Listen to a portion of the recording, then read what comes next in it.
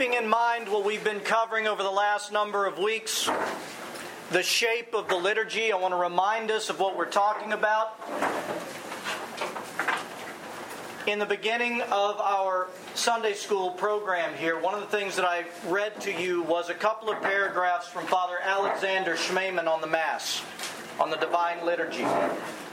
And he gives us that this is the shape of the liturgy. Okay? Doesn't matter what liturgy is being used. St. Tikhon, St. Gregory, St. John Chrysostom, the liturgy of St. Basil in the Orthodox Church, they all follow the same shape. And it's the shape of the mountain. God coming to meet with His people coming, preparing themselves to meet with God, making the ascension to be with Him, being graced to do so, going back in their descent from their time with God to offer the world the life of God in Jesus Christ that they've been granted in the Mass. And for the last couple of weeks we've been dealing with this preparation stage, and we are still there today. And if you remember last week, we reflected on our responsibility and calling by God to consecrate ourselves, not just prepare ourselves. The idea of consecrating ourselves to come and meet with the Lord our God is very important. And we went through many examples in the Old Testament of God calling His people to consecrate themselves either before they met with Him or before God would do a wondrous work on their behalves. And that word consecration, if you don't remember, the word consecration means that we go through a process as given by God to separate ourselves from all things but Him. We separate ourselves as holy. Remember, we talked about the items in the temple itself were consecrated. All the things that were in the Holy of Holies, all the things that were in the most holy place, and so on, were consecrated for use of God alone, and so were the people.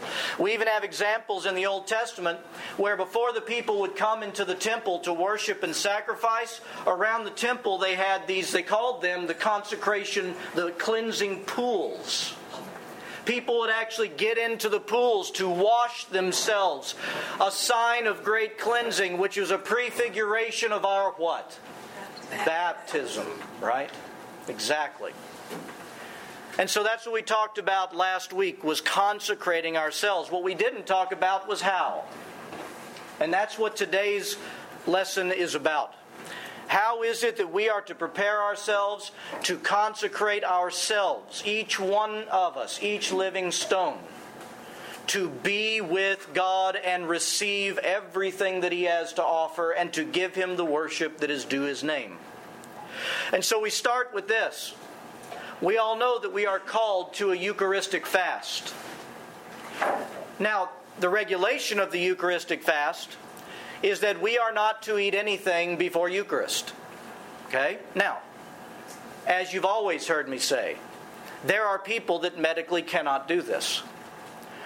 The point is we do what we can. If you can keep the fast, keep it holy. But if taking medications or medical conditions under the advice of your priest and your doctors, you do what's right for your body coming before God. You do everything you can do when it comes to a fast. Okay? But let's remember this and ask ourselves a question. Why do we fast? Why does the church call us to fast? Not just Eucharistic fast, any fast. Why do we fast? To give something to get our minds off our center, which is fidelity. Mm-hmm. And ourselves. And, but I mean, it's the center of right. our bodies. And so to me that's symbolic, that's how I remember it. And get it up. So we get our eyes, fasting gives us a way to get our eyes off of ourselves and our needs and cast our face toward God. Yes, fasting is to produce discomfort. That is one of the purposes of the fast. It's what we do with that discomfort in the midst of it, which we're going to talk about in just a few minutes, okay? And I don't want to go too much into but the idea behind fasting, one of which has been mentioned and is right, is we get our minds off of the material. But there's a second part of fasting too, and that is the value we place on material. We think we need so much. We think we need so much. And so many people in reality, in so many parts of this world, don't stick in their mouths 1/4 of what we put in our tummies and survive, you see. So the other part of this is that we take our perceived needs and we begin to retune ourselves to the absolute truth that there's only one that can satisfy our entire needs. And it's not a full meal. And it's not a half meal. And it's not a quarter meal. The one who can fulfill all of our needs, satisfy us with everything that we need, is the Lord our God. We're shifting ourselves back appropriately before Him. And that is part of our preparation, our consecration, separating ourselves, realizing who is our all in all, and getting ready to come and be with Him. Okay? But there's something that we always teach. In fact, tell you what, hang on to that 1 second. Let me get this. St. Basil the Great, let me read you what he says. St. Basil the Great says, "As bodily food fattens the body, so fasting strengthens the soul. Imparting it an easy flight, it makes it able to ascend on high, to contemplate lofty things, and to put the heavenly higher than the pleasant and pleasurable things of this life." What ascent is he talking about? This ascent. Our ascent always to be unified with the Lord our God as He so desires, so that He might share His life with us. St. Basil says fasting makes that easier, the ascension. Okay? In fasting and praying, God graces us to make that ascension. Okay? St. John Chrysostom says this about fasting. He says, "When the fast makes its appearance, like a kind of spiritual summer, let us as soldiers burnish our weapons, and as harvesters sharpen our sickles, and as sailors order our thoughts against the waves of extravagant desires, and as travelers set out on a journey towards heaven. Lay hold of the pathway that leads towards heaven, rugged and narrow as it is. Lay hold of it and journey on." Again, we have the idea that through fasting, the desires of the earth begin to pass, and we realize what our true desire ought to be, and that is that the treasure of all things in our life should be the Lord God Himself. Okay? That's the corrective met with the grace of God. It's not about not eating food.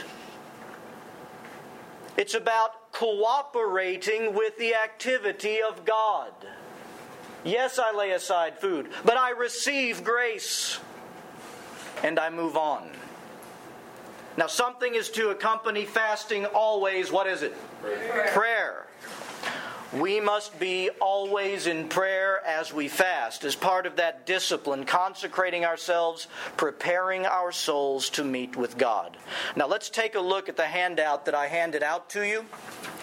Now, I've pulled some various prayers that I think could be very helpful to you. They're pulled from various Orthodox prayer books. Before we even go over the prayers, I've got to ask the question. How many of us on any particular Sunday, when we wake up in the morning, have a life that is filled with distractions sometimes? Anybody? Any takers? 2 hands worth. How many of us have lives sometimes filled with the anxiousness that we talked about this morning? Raise your hand. Of course we all have. How many of us do not raise your hands? Stop it, Sam. How many of us spend good time in prayer before we come here on Sunday mornings? I will propose to you that part of the reason that we struggle so hard sometimes on those Sunday mornings is because we're not moving and gesturing towards God, who will bring us the rest of the way. And so the reason I give you these prayers is to give you some ideas of various prayers for various circumstances, but they're all preparatory for our coming and meeting with God in the Mass. Let's take a look at some of them. First one. Now, we all know this, the Jesus prayer. It should be the prayer of our lives, much less just on Sunday mornings. To prepare our hearts, go before an icon that hopefully you have in your house. If you've created a little bit of sacred space, it does not have to be a room full of icons. Set out space for prayer in your homes with an icon of our Lord and His Mother. That's all you need. You want to do more, that's fine. But create some sacred space to set your focus on. And trust the grace of God in that space. And have me come and bless that space. Get before the icon of Christ. Kneel. And pray the Jesus prayer as many times as you want. Signing yourself with the cross. Lord Jesus Christ, Son of the living God, have mercy upon me, a sinner. You know what that's producing in us before Mass? It's welling up within us the reality that's very true. We are in dire need of God and His mercy at all times. And we're coming to be with God and His people in heaven and on earth to receive that great gift from Him. It prepares our soul. So pray the Jesus prayer. How about the St. Michael prayer that we pray all the time after Mass, and hopefully you're praying it in your homes when you're struggling and feel the enemy coming against you. St. Michael the Archangel, defend us in battle. Be our protection against the wickedness and snares of the devil. May God rebuke him, we humbly pray. And do thou, O Prince of the heavenly host, by the power of God, thrust into hell Satan and all the evil spirits who wander the world, seeking the ruin of souls. Sometimes our distractions on Sunday mornings, or any morning, but on Sunday mornings, since we're talking about Mass, sometimes they come from our own flesh, period. Don't kid yourself. But what our enemy does is he goes to the very weaknesses of our flesh and tweaks them and seeks to ruin the soul and sway the attention off of God, which is exactly where we have to do a little bit of battle, filled with grace and with the angels surrounding us. Or do you not remember, just as 2 weeks ago, I presented to you the realities of the Jacob's Ladder icon? Because this is a picture of what is going on spiritually over our soul at any given moment. And you can bet over the church when it comes together to encounter God and to do the heavenly, eternal act of worship. You have the angels warring to protect. You have the demonic warring to tear us aside from God. And it is real and it is active. And so I suggest to you that you keep the prayer of St. Michael as a preparatory prayer, even before you come. Here's a prayer for the spirit of prayer. Let's look at it. Almighty God, who pourest out on all who desire it the spirit of thy grace and of supplication, deliver us when we draw nigh to thee, from coldness of heart, from wanderings of mind, that with steadfast thoughts and kindled affections we may worship Thee in spirit and in truth, through Jesus Christ our Lord. Here is the very prayer against the distractions in our life. Lord, by Your Holy Spirit, turn my attention from coldness of heart, if it's there, if I'm numbed, if I'm indifferent towards You, because of all these distractions. Wanderings of mind. Help me to worship You. That's what that prayer is all about. Then there's a prayer for thanksgiving for the church on the back. O God, whose glory fills the skies, I laud and praise Thy holy name for all the blessings brought to me and to all in Thy holy church, especially for our own parish. I bless Thee for the gifts of faith, knowledge, and of a whole mind, and for the grace of membership and the joy of fellowship. May the operation of Thy sacraments knit us all to Thee in grace, that we may be able without fear or hesitation to behold Thy wonders in nature. What an incredible prayer. It's stirring up thanksgiving for our fellowship here, for our eternal fellowship with the kingdom of God in heaven and earth, stirring up a zeal and a love for it and the God of all of it. And then it's even asking, by the sacraments, Lord, knit us so much more tightly together. I love that prayer. It's a wonderful focusing prayer. And you know, sometimes praise plays an incredibly big part in our overcoming distractions, overcoming pain, overcoming anxieties if we will begin to pray. I want to offer you even a scriptural suggestion to do in prayer because of what I just said. And it's praying Psalm 42. Praying Psalm 42. Now, I haven't written it all out. I'm going to read it to you. Listen to King David. King David is in extreme turmoil. This is thought to be at the time where Saul is hunting him down to kill him. And David prays honestly before God. My tears have been my food day and night, while they continually say to me, where is your God? Why are you cast down, O my soul?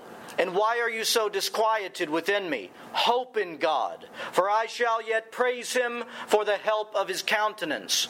As with a breaking of my bones, listen to him, go back to it. My enemies reproach me, while they say to me all day long, where is your God? Why are you cast down, O my soul, and why are you so disquieted within me? Hope in God, for I shall yet praise Him, the help of my countenance and my God. Do you sense his wrestling? He's grappling with God. He is calling upon God, but more than anything, he's demanding that his own soul turn to God.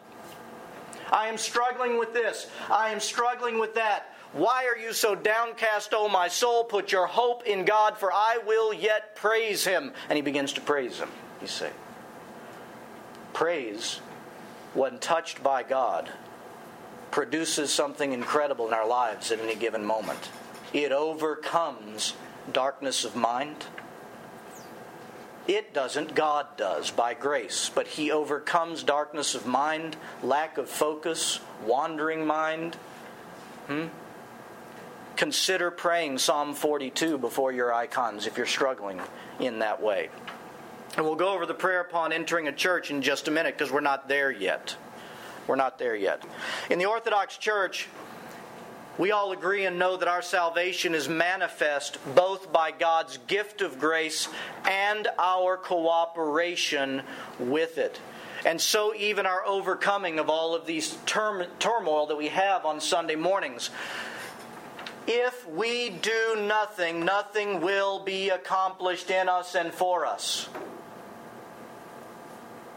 Our entire relationship with the Holy Trinity, we are invited into a cooperative, loving existence with the Father and the Son and the Holy Spirit. So if I'm wallowing in my self-pity, or if I am distracted with kids fighting, I know that never happens in your house, or if I'm anything that's going on, woe to me if I just let it happen. And I don't bring God into my house. Not that He's not there. It's in my own focus. And I cast myself before Him. And I wrestle and I do these prayers. And I get before the icons. And I pray for all those distractions. But I allow God to actually be God in those moments. You see, it's then that my soul begins to become prepared to cast aside all earthly cares. And by grace make the ascension to commune with Him and receive from Him and bring Him back to the world through me. Okay? So that is how we are to prayerfully prepare and consecrate ourselves by fasting and praying before we come to meet with God. So what about we're on our way and we get here? Let's talk about preparing ourselves now that we're here. Preparation continues. It even continues in the first part of the Mass. So we arrive at church. What's the first room we come into in church? Narthex. What do you see on all the walls of the narthex? Icons. Icons, relics, pictures we have the picture of our metropolitan, our bishop, right? All of those things are on the walls. The Orthodox Church teaches us that when we enter into the church, we're to make the rounds and address ourselves to our brothers and sisters in Christ who are saints. when you visit one of the small seminaries, monasteries, excuse me, in St. Louis. It's real small. And you go in, and it's wall-to-wall icon and relics. And my first visit, I felt really strange. Yeah. But everybody goes around and kisses every single thing. Yeah. And by the time I was finished, it was like visiting Aunt Susie and having to kiss her. Right. When you have the family all together. So I figured That's right. I can go around and kiss all the saints that are there. You got it. Kiss Saint Aunt Susie. Yeah. Exactly. This is the absolute reality. Think about this. The church teaches us, and intellectually we agree, that when we gather together for Mass, all heaven and earth are together. Your first taste of the eternal worship in heaven and on earth is by encountering those icons. Because St. Peter is not dead. Our Lord lives and reigns.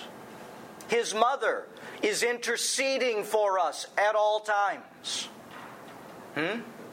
So when we come into the narthex, we reverence the icons, and reverencing the icons means exactly how she described it, so perfectly. And you can do it a number of ways. You can give them a kiss. You can kiss the icons. You can cross yourself and bow. But address them. Because what's going to happen in that moment is you get the foretaste of the reality that there is no death in the kingdom of God, and we're all one. And we are all going to the mountain on the last day, so to speak, at the marriage supper of the Lamb, to be with God. So it starts even as we enter the narthex. It is not, by the way, an Eastern Rite thing. Bite anybody's tongue that thinks that. It is an Orthodox thing to do. Our Western Rite churches do this all over. Okay? It's part of our preparation for Mass and joining with heaven and earth. So now we're ready to go from the narthex to enter into the nave. What is the first thing you see? Well, you don't see. You got to look for it, just to the right and to the left. What's the first thing on the inside of the walls that you see in the nave? Holy water. Right? Now, we talked about this 2 weeks ago before the bishop came, but we're going to address this again. What we are to do with this every time we enter or leave the church. But when we enter into the nave, we're to dip our thumb or finger in holy water. With our 3 fingers, Father, Son, and Holy Spirit, we make the sign of the cross on our forehead. Do not rush this. Because you need to remember what's going on. And remember is the key word. You are remembering your baptism in that moment. And that word remember is the same remembrance we talk about with Eucharist. It is something that absolutely occurred in the past, and that reality is able to be brought into the moment by the grace of God.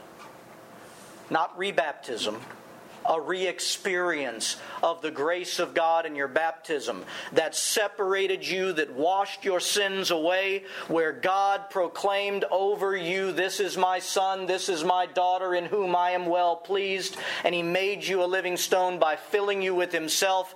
And you look at that, you do the sign of the cross. With that in mind, stay there a moment and remember that you belong here because of your baptism. And you have been graced to offer up worship that is worthy to God. And you are a living stone, no matter all of your imperfections. You are a living stone that Christ desires to place with all other living stones to be made His temple for the heavenly worship of God. All of that in dipping a thumb in water. That's why it's there. Do it, but pause. Give God a moment to be with you. And I think you'll find that profound. So now that you've done that, we actually do have a prayer upon entering a church.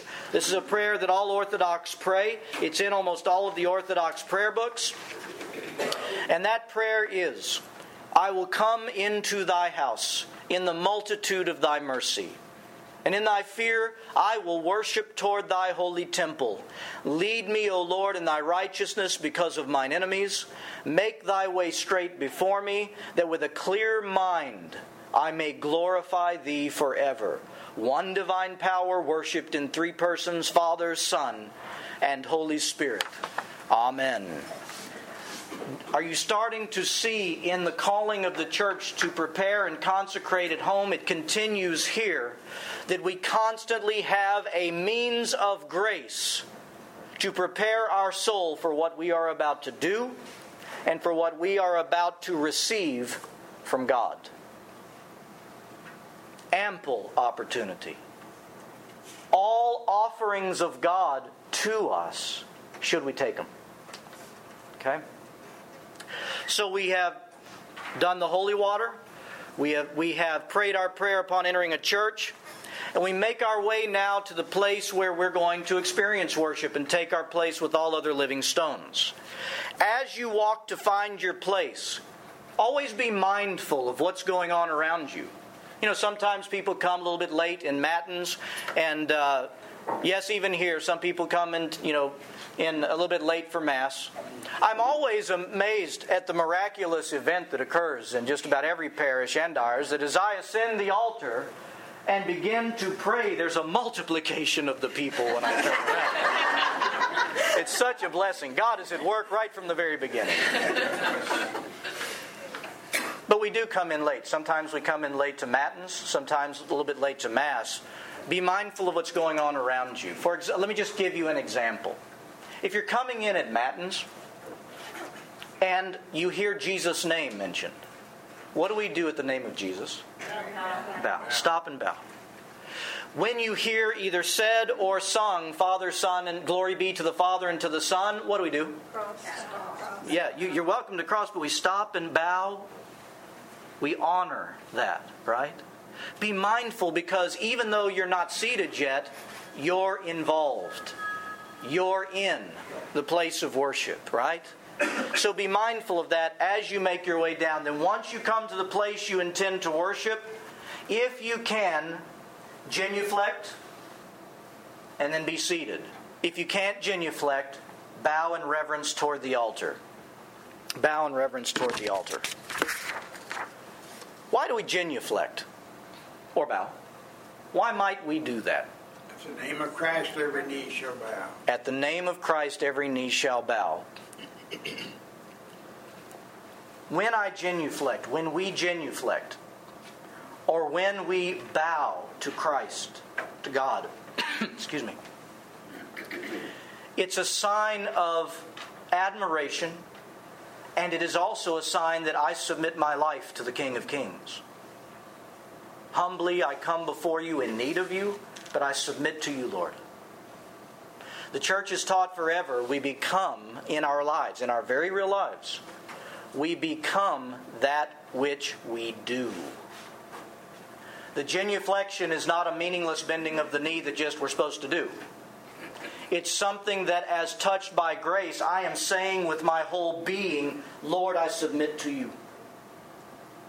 And what that produces when touched by grace is when I leave here and God calls me to do something. You know? Or I see something in my life that I know He's called me to do that I'm not doing.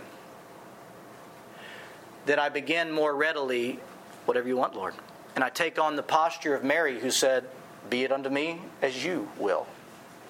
Or the Lord Jesus Christ before His crucifixion. Not my will be done, thy will be done.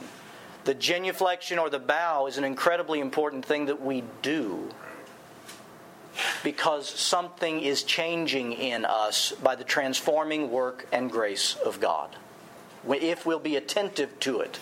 Again, every bit of this requires our cooperation. But I promise you this, you've heard me say this thousands of times. We give God an inch, what does He take? A mile. The smallest offering that we give Him, in the smallest of moments, no matter how meaningless we tend to be distracted and think it is, God honors with His unfathomable love. And He pours Himself into us, changing us and transforming us, you see. And that's where we're going to conclude today. It's so infinitely important that we do everything we can to prepare and consecrate ourselves to meet with God.